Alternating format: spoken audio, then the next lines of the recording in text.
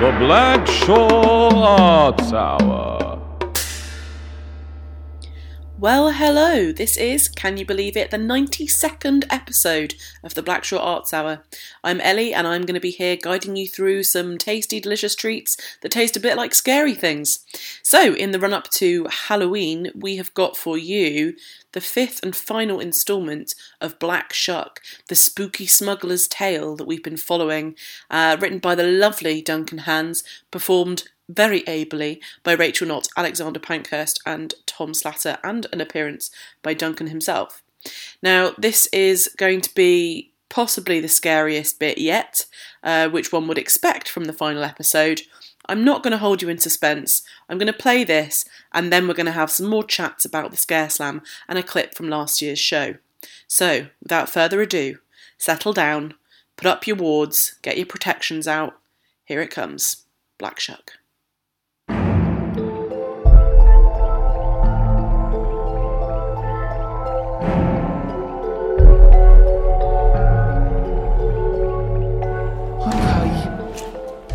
Okay. I'll just wait here. That's okay. Guarding the bags. It's okay. So if you can't keep them away, I'm here with a vast amount of jail juice. I'll be off to Sing Sing. Okay. No. But think of the money, Art. Just think on that. All for Lucy. Just nice stuff for her. And what could you tell her? Okay. I haven't made the sacrifices you have, but at least I'm not a blackmailer. So here I am, just me and 6 bags of bad. Plenty of money, if you don't get caught, if you don't fall in a pothole and drown, or get buzzed by the RAF, or tread on a weaver fish, or upset a farmer with a gun, or an omen dog, or any bugger else who's wandering about on the marshes tonight. Oh, it's a stupid bloody place. Who come here for a holiday? And keep your voice down. Oh, freaking K.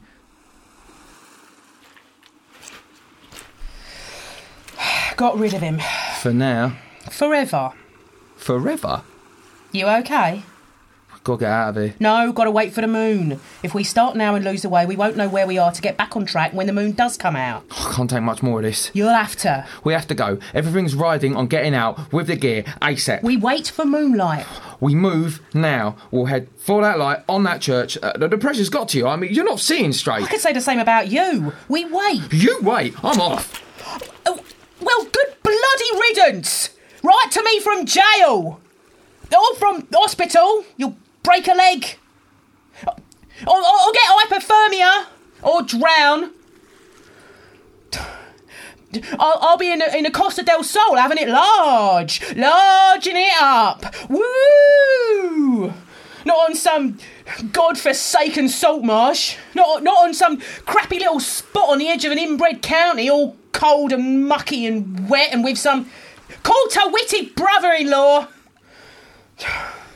Not busting a gut-heaving skunk around a bog. When the moon comes out. If the moon comes out. If... Oh, bollocks. Bit of Dutch courage. Here we go.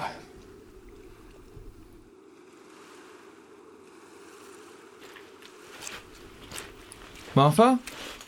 Oi, Martha! Where have you got to? I was only gone a minute. Martha!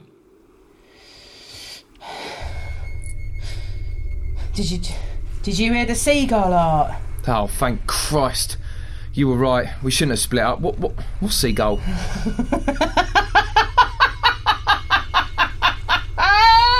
The seagull!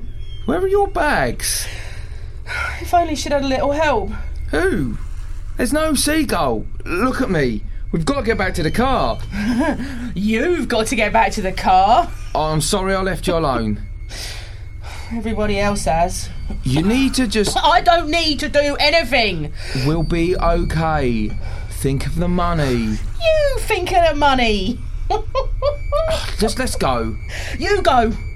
I'm beginning to like it here. We've got to go. Ow! I'm going. Your car will still be where you left it. You can follow on when you're ready. It's too much. It's not too late. It's too much. Look, it's all right. It's too much. It's all right. Come on now. Come here. It's too much. Oh! Jesus! Oh, you've hit me! For sake! That's in the belly! Oh, Jesus! Oh, it's worse than that. It's worse. I can't feel my feet. Oh, damn it, my feet! I can't. I can't feel my feet. Uh-huh. Oh, God damn! At least when mine went off, it missed. I can't move my feet. I can't even feel my feet. Oh, Jesus, how we get out now? Oh, give me your phone. I've got an idea. Okay. Well, what the hell? That's gone right in the sea. How we get out? We won't. Or rather, we won't. I need urgent medical help or I will die. Painfully. You really should thank me. I'm helping the both of you. Both of who? You and Lucy. No! Hurt me, hurt Luce. I'm doing her a favour. What the hell are you talking about?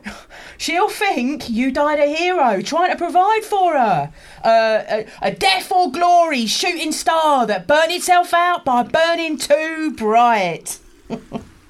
Oh, she won't see you grow old. She'll never know the truth about you. She'd have had to grieve over you sometime.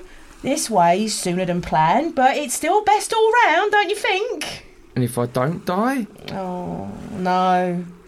Remember why we picked tonight? Don't play games. Aren't you curious? I don't care. I'll probably die.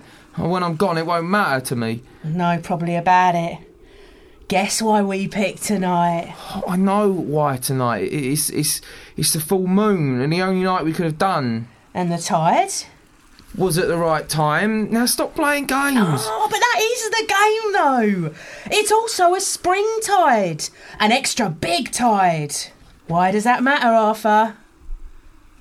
Because it will be covered here. Oh, yes, indeed. All this will be covered in 4 hours' time. The perfect place for a murder. I had a moment of clarity, like an alcoholic sobering up. I saw it all. I knew something was going on that I couldn't understand and that I had to get rid of you. So me and Luce would be like we used to. This trip was my last chance, if I decided to go through with it. And I did. You are just appalling. No, I just believe in justice. I'm doing you a favour. I'm letting you die in a place you love. How many people get to do that? Oh, thanks. Oh, better than dying in some old folks' home, surrounded by people paid to pretend to care about you. I care about you. Oh, clearly. I'm your guardian angel. Right now, you're the oldest person in the world. I'm 34. Oh, counting forwards, you're 34. Counting backwards, you have 4 hours. If you don't bleed to death, you'll drown when the tide rises. You know how long you have. Do you have the clarity dying people see yet? Right now, I can't see a thing except a crazy, spiteful hag. I've given you the chance to feel remorse, to make peace with yourself for what you've done. Well, one good turn deserves another. How are you feeling? I do have a headache. It's stressful being a guardian angel. I bet. This'll soon sort it out, though. Nice drinky. Yeah, that'll sort you out. Drink deep.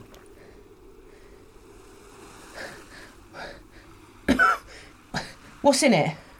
Oh, now that'd be telling. How'd you do it? You can't have spiked it. You were nowhere near it. The only people who could have got near it were me and Lucy. No! I'm not the only one who wants to be free of you. Why? She knows you've been blackmailing me. I bought the arsenic, measured out the dose. All she had to do was pop it in your hip flask. She'd never hurt me. Perhaps you should try being kinder. Maybe not bully people once in a while. Maybe not threaten to let on about my cheating.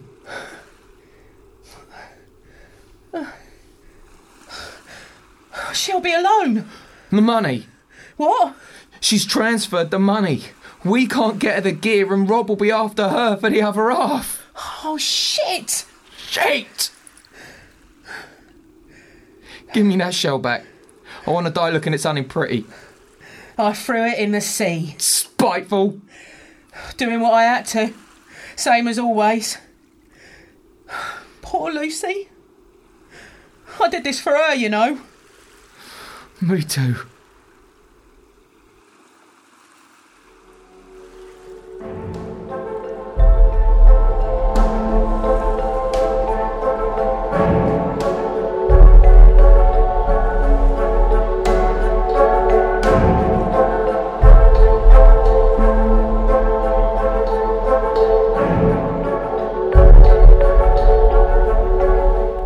You've been listening to Black Shuck by Duncan Hands, with Rachel Knott as Martha, Alexander Pankhurst as Art, and additional voices by Tom Slatter, Duncan Hands, and Ellie Pitkin.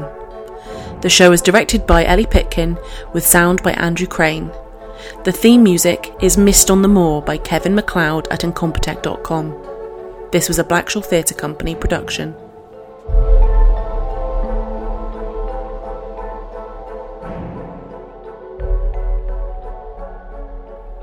Well, that was suitably terrifying for everyone involved. Thank you very much, Duncan, for the wonderful machinations of your brain being brought to life there, right for our ears to enjoy.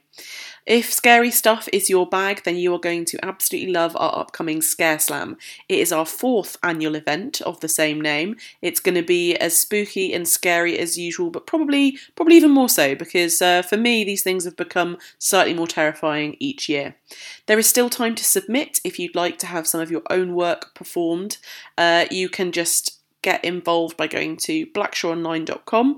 The deadline for submitting work is the 28th of September. So, still time to just get in there if you're quick. We absolutely love reading your submissions, and selecting the lineup is one of my favourite things to do each year. It's a really good warm-up for Halloween.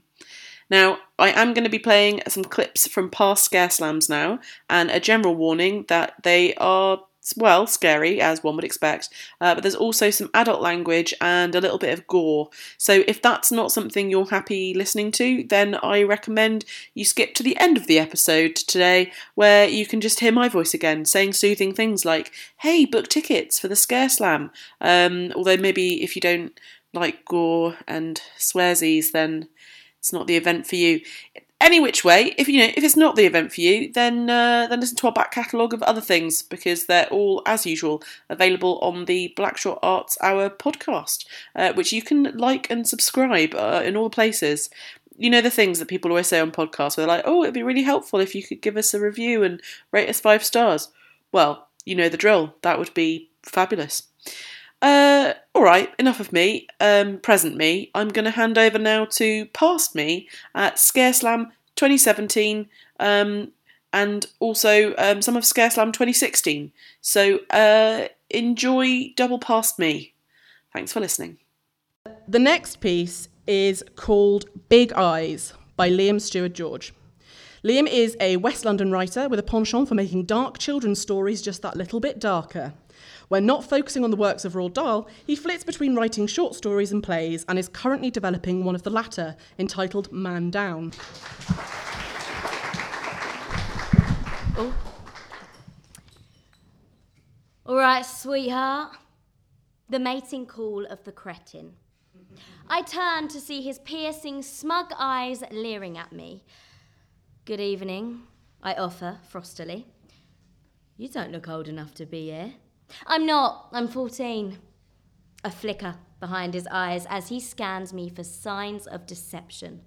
A guffaw chokes itself free. Oh, very good. Drink? Yes. What would you like, sexy? Whatever you're having, numbnuts. Surprised they let you in wearing a hoodie. I'd imagine that's the least of their worries. Momentary bliss as the ignoramus turns his back on me. His less appealing front reappears with bounty in tow. He slides the glass over to me, gently fizzing. Glorious. Another bulging smile from him. To us, he gurgles. To you, I correct. And your breathtaking smile. The verbal diarrhea thickens. I'm not sure I can bear this one much longer. Carelessly, my bag tumbles from my hand. As expected, he is down like a shot, his nose practically grazing the floor as he curtsies to the rescue.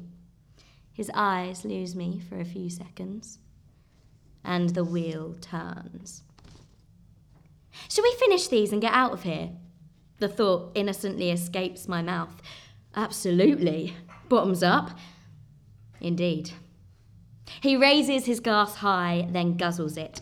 Before he can help himself, I can't wait to play with that tight little pussy of yours. Romance and all that. Shall I grab us a cab? He remarks. Chivalry personified. No need. I already ordered one. Well, you are fast. And loose. Rather playing fast and loose with my patience. Mercifully, the car pulls up and we clamber in. He whispers some sweet nothings in my ear, more nothing than sweet. And then the game changer. Through his ever-rising grin, he breathes into my ear. I put a little something in your drink to help you relax. Information. My eyes dart around the car. All doors locked, all windows shut. He is less than 3 feet away, meaning any attempt to escape would prove futile. Even if possible, the car is travelling at around 30 miles an hour. Jumping from the vehicle would result in significant injury or fatality. Driver is an elderly woman, powerless to intervene. Thank you, I whisper. He looks bemused. For what? A smile kisses the corner of my lips. For confirming that it was you who tried to spike my drink. Tried to. And then, almost simultaneously, realization floods his mind as the drug streams into his nerves. He grabs for the door handle. Locked. Grasps at the window. Shut. I see the haze begin to seep into his brain. Help. Driver. The words drip from his lips like lead. May I offer some suggestions if you are going to drug someone? I am ever thoughtful. Firstly, don't buy the same drink as your victim. Impossible to keep track of whose is whose. Secondly, do not take your eyes off that drink, even if to politely help out a poor damsel whose bag has ever so carelessly fallen from her hand. And finally, and this one was unfortunate, don't choose me.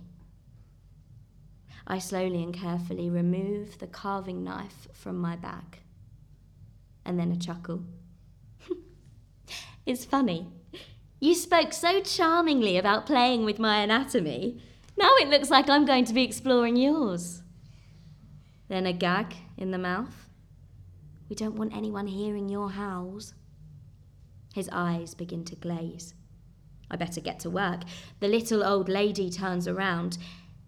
Everything all right, dear? Yes, thank you, Granny. Back to mine with this one. If you don't mind, Granny. I begin to get to work on him. My, what a big penis he has, she mutters, glancing back. I pull my red hoodie up. Not for long.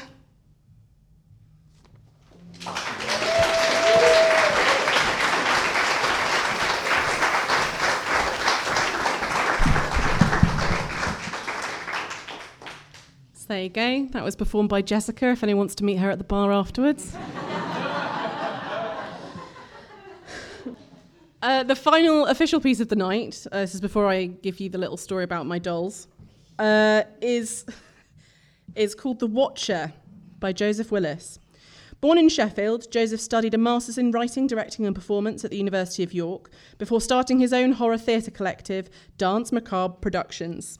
His usual work can be categorised as bloody tongue-in-cheek, and his piece, The Watcher, is a psychological horror that taps into his irrational fear that people staring into space are usually doing anything but.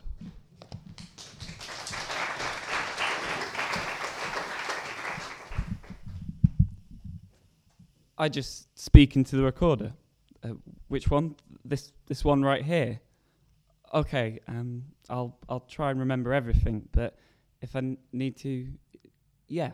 Okay. So we moved into this old house, and whilst it creaked and groaned as it settled in the cold night air, it was what we'd always wanted since we'd moved in together. That was until that Wednesday night at 2 a.m. when he visited.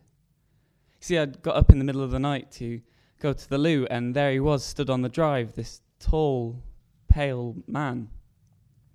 I mean, I say man, he had all the features of one, yes, but they were all stretched, distorted, like pulled taut across his skull like a mask.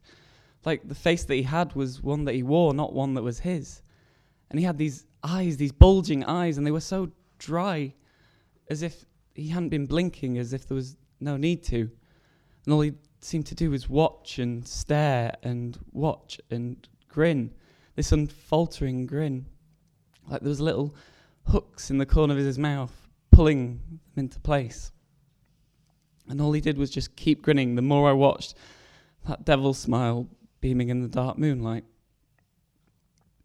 I mean, at least he was far from the house, I thought. At least he was far enough that I could get to the door and lock it. I mean, of all the nights for Paul to forget to lock the door, it had to be this one. I had to move. I had to stop him. I mean, the only thing was maybe he hadn't seen me. Maybe I was safe. Maybe I could just creep down and he wouldn't notice. The images then began to flash through my mind. Him breaking in a sprint towards the door, his bony hands clasping round the doorframe as I failed to hold on, his eyes bulging as he pushed the door open and walked towards my little son's room. Me failing, me screaming as he just carried on, smiling, grinning. I had to stop him. I set off, but as I did, I fell into the light switch, knocking the lights on, and boom, like a giant signal, they came on. He'd obviously seen me now, and I looked, fear coursing through my veins, to see that he was gone. The door. I ran downstairs, screaming bloody murder as I did, in some hope, somehow, that he'd have run off. And, to my surprise, he had. There was no trace of him, nothing, except this little doll on the front doorstep. I got rid of it, chucked it in the bin, and locked the door and went to Paul, my husband, who, in his very supportive way, thought I was crazy. But I wasn't crazy, I wasn't. The next day when I came back from work, there's John sitting with this doll in his hands. I get rid of it again, I take it to Skip nearby so that he can't get to it. But then the next day, there it is once again, in his hands. And each time that I take it away, drown, burn or crush that damn thing, it's there, in his hands. And the more I try and take it away, the more attached he becomes to it, crying for days and days on end when I take it away until I give it back. So, when Paul told me that my obsession with the doll had to stop, it was either him or the doll. I forgot. I know it was stupid now, but I forgot. Of course I would. So, in the subsequent months, as my marriage slowly repaired itself and my obsession became a thing with the past, we started to do some DIY. It's the way to start a marriage back up. And so we started painting. I mean, John had got a bit older. He was getting bigger, so we thought we'd knock through his wall into the washroom and give him some more space. But when we knocked through, we didn't find the washroom. You see, there was this secret room in between. You get them sometimes in these old houses where the walls have been plastered over. And in there was a mattress, feces, and a pile of dolls. You see, what we thought was creaking and groaning in the middle of the night, it had been him, waiting and watching. I couldn't stay there for much longer after that, so we moved to the city where I thought it'd be safe. But 1 week in, I hear screaming like I've never heard before, and I run into John's room to find him pointing at this doll. And as he does, the doll starts giggling, and as it does, the laugh starts getting deeper, and then it starts growing. I hear bones crack. What was once paint becomes skin. What was once stumps becomes limbs, toes, hands, claws. And that's when I realised that those eyes, those doll's eyes, they were his eyes. And that smile, that painted on smile, that was his smile. And I froze. I froze as he giggled, as he learnt his skin once more, as he stood up to his full height, as he wrapped his bony hands around my little boy's neck, and as he jumped out of the window. See, I'm not crazy, I'm not, I don't care what Paul says. I didn't do it, I wouldn't. What you found, those tears and shreds of John in the woods, that wasn't me. It was him, you see. It was him. That devil smile beaming in the dark moonlight.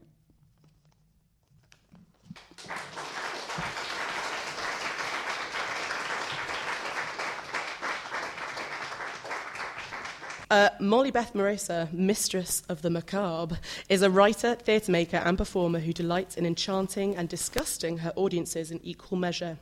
Performing an extract from her upcoming London Horror Festival show, Grey Wing House, 27th of October, 7 p.m, she'd like to tell you a tale about a girl, a tea party, and a special friend. This is Lucy's Tea Party.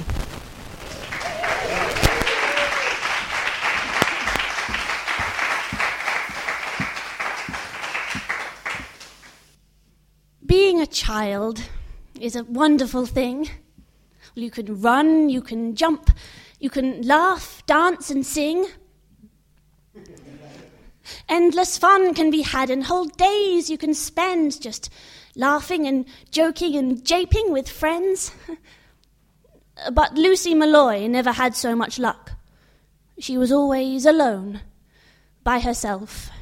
She was stuck in a hollow old house with her games and her toys where she tried to block out all the fuss and the noise. The boys and the girls all thought Lucy was queer. They'd laugh, and they'd point, and they'd snarl, and they'd jeer. No, Lucy was happiest when left on her own, in her room, playing tea party, quiet, alone. Alone save her toys who'd attend her soirees. Her dolls and her bears would all sit there for days. More tea, Mr. Squeaks? The mouse kindly declined. It is a great party, old Ted, you're too kind. Her mother and father were very concerned, so they went to the doctor, and when they returned, they explained to her, Lucy, the doc recommends that you go out and be nice and try to make friends. Making friends? Well, the idea made her uneasy. Well, that's putting it lightly. It made her feel queasy. It was all just too much. It drove her around the bend when faced with the prospect of making a friend. No, she'd much rather stay where they wouldn't make fun. They'd call her a freak. They'd throw stones and they'd run. No, staying alone seemed a much better scheme. She'd pour pretend tea, spread pretend scones with cream. One day, as she handed her stuffed cat a cup, Lucy felt quite unwell, and without looking up, she could sense there was now someone sat to her right. As dread thumped in her veins, her eyes snapped shut tight. Hello, Lucy. I'm Evelyn, a sweet, soft voice cooed. May I have some tea? I don't mean to intrude. Carefully opening one of her eyes, there she saw a young girl. Much to her surprise, Lucy blinked blankly, quite stricken with awe. See where Evelyn was now. she had not been before. Evelyn looked strange, looked a faint shade of blue. Her hair dank and dark, her lips purplish in hue. Her smile was too wide and showed needle-like teeth. Her skin paper-thin, something moved underneath. Lucy looked in her eyes, large, obsidian, black. And in their reflections her own eyes stared back. And that's when the teacups all started to crack.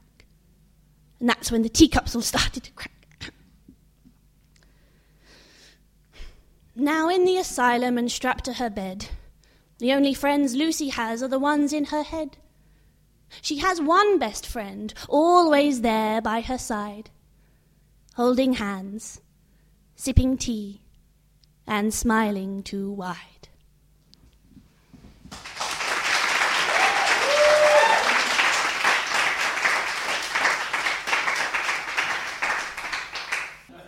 So, this is Ben Whitehead who says, this is me doing my Ben impression.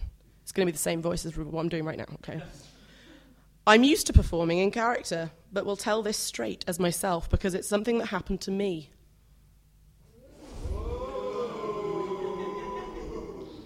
Based on a real story. While the incident no longer gives him nightmares, the prospect of standing on stage without hiding behind a character mask scares the shit out of me. So please give a very warm welcome to Ben Whitehead.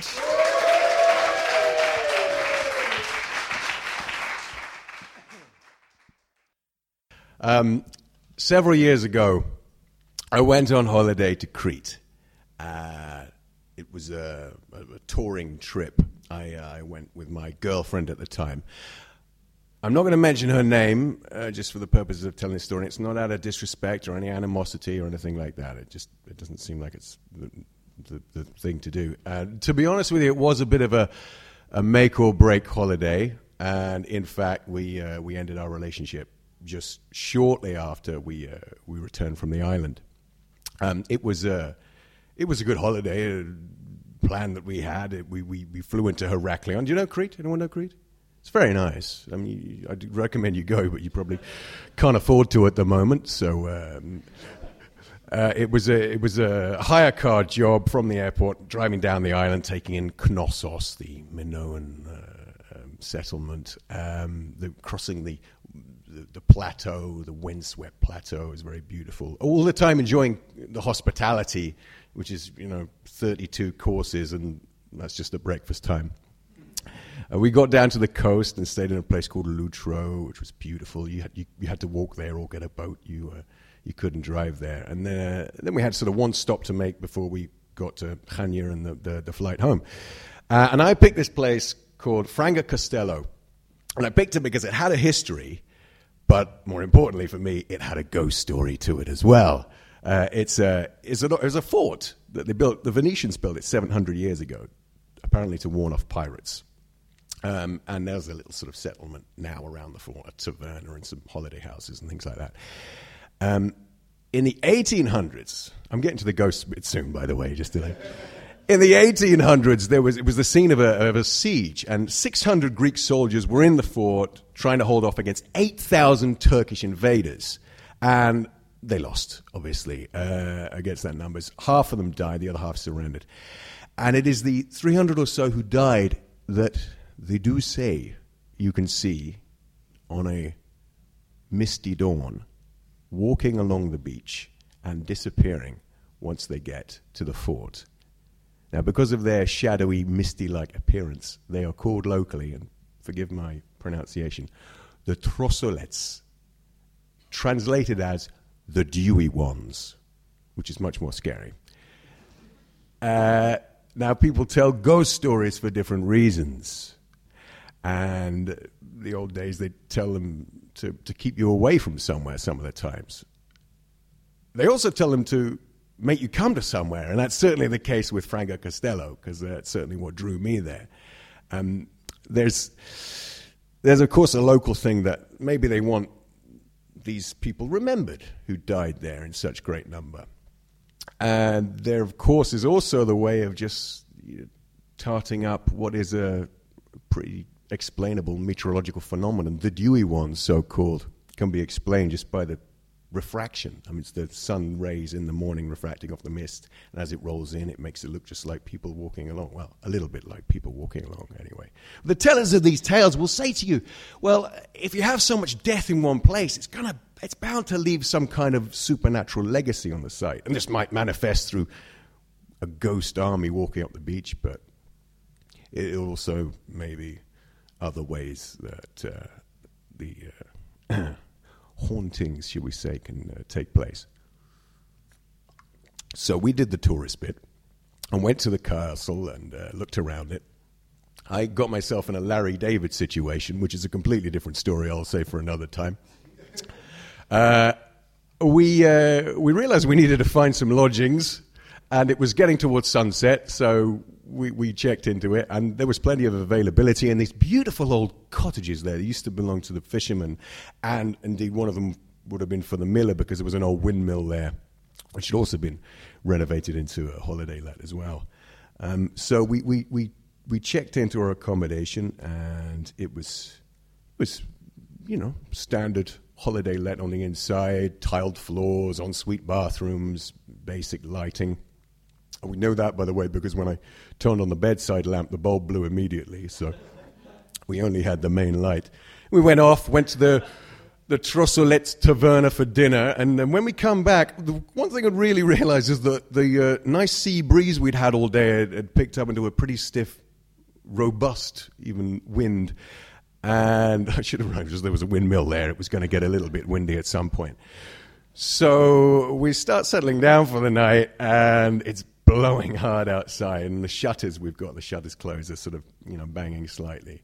It's a bit creepy, obviously, especially with all these ghost stories going around my head. So we have the situation, of course, when the light goes out, you've then got to get into bed. It's pitch dark as soon as the light goes out, and I've got to try and get to bed without stubbing my toe on various things along the way. And then once lying in bed, the wind outside is incredible. I mean, it's really howling horror film wind going on outside. It's totally dark. And I'm not going to say to my girlfriend, I'm scared. But I was. So we just sort of held hands and gave each other a squeeze and then tried to get to sleep. And it obviously comforted enough because I dropped off.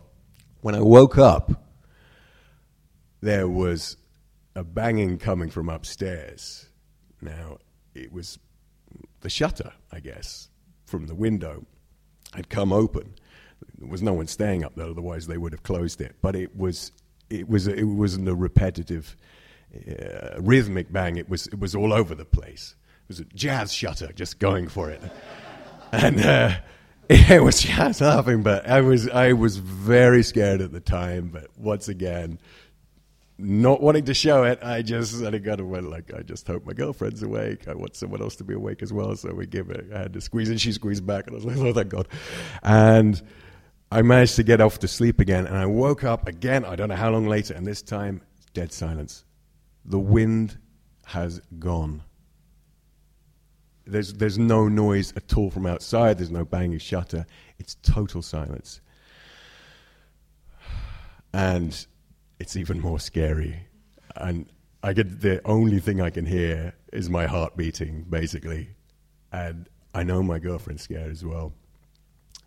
Because she's squeezing my hand. And I'm very, concerned, thinking, that's okay, I'll squeeze you back, it's fine. And then I hear a noise. And there's someone in the room. And specifically, there's someone in the bathroom. There's someone moving around in the bathroom. And I just froze, and I'm like, okay, I'm just about to say to my girlfriend, I think there's someone in the bathroom. And before I do it, she's squeezing my hand like crazy, and she's got this grip on me, and she's starting to dig her fingernails in. And I'm thinking, okay, let go. And she digs them in further and further and further, and I think it's starting to break the skin.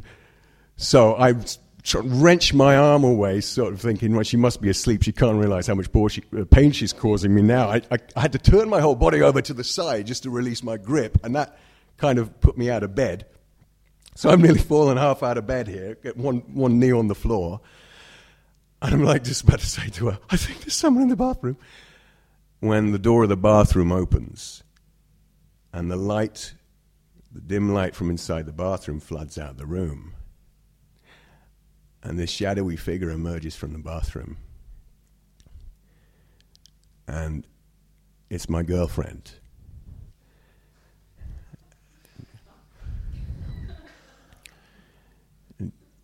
She turns on the light, and I'm obviously can't open my eyes because all of a sudden it's so bright. I'm there holding my hand in pain. And she asked me what's wrong, and I just look at the bed, and it's empty. Like I said, people tell ghost stories for different reasons. Thank you.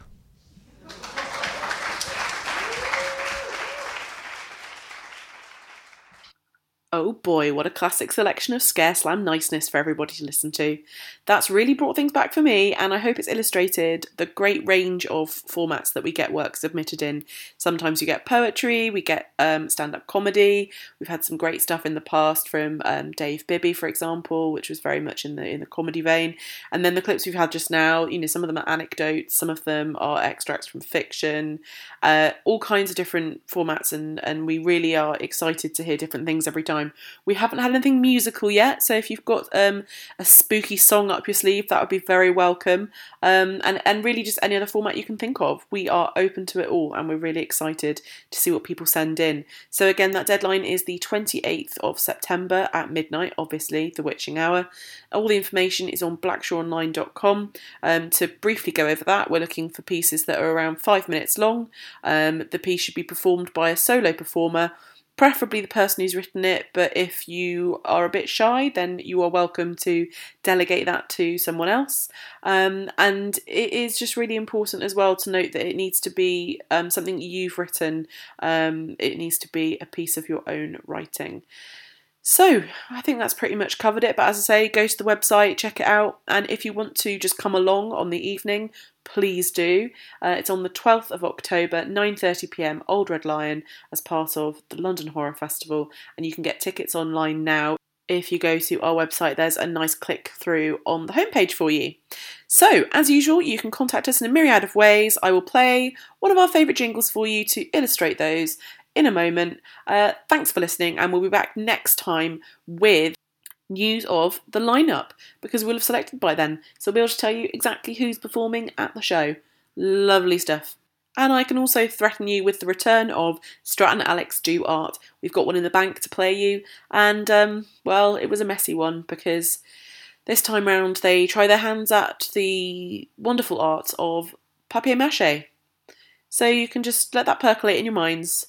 You've got a lot to look forward to. So tune in next time for episode 93 of the Blackshaw Arts Hour. Where can you find Blackshaw? Is it on Twitter? Yeah! That's right! It's at Blackshaw Update. Is it on Instagram? Yeah! That's right! It's at Blackshaw Theatre.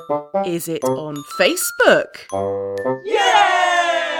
That's right, it's at Blackshaw Online. And don't forget, you can also find Blackshaw at BlackshawOnline.com! Yes! Go on, treat yourself to something. Subscribe to the Blackshaw Arts Hour on your generic podcast resource. You deserve it.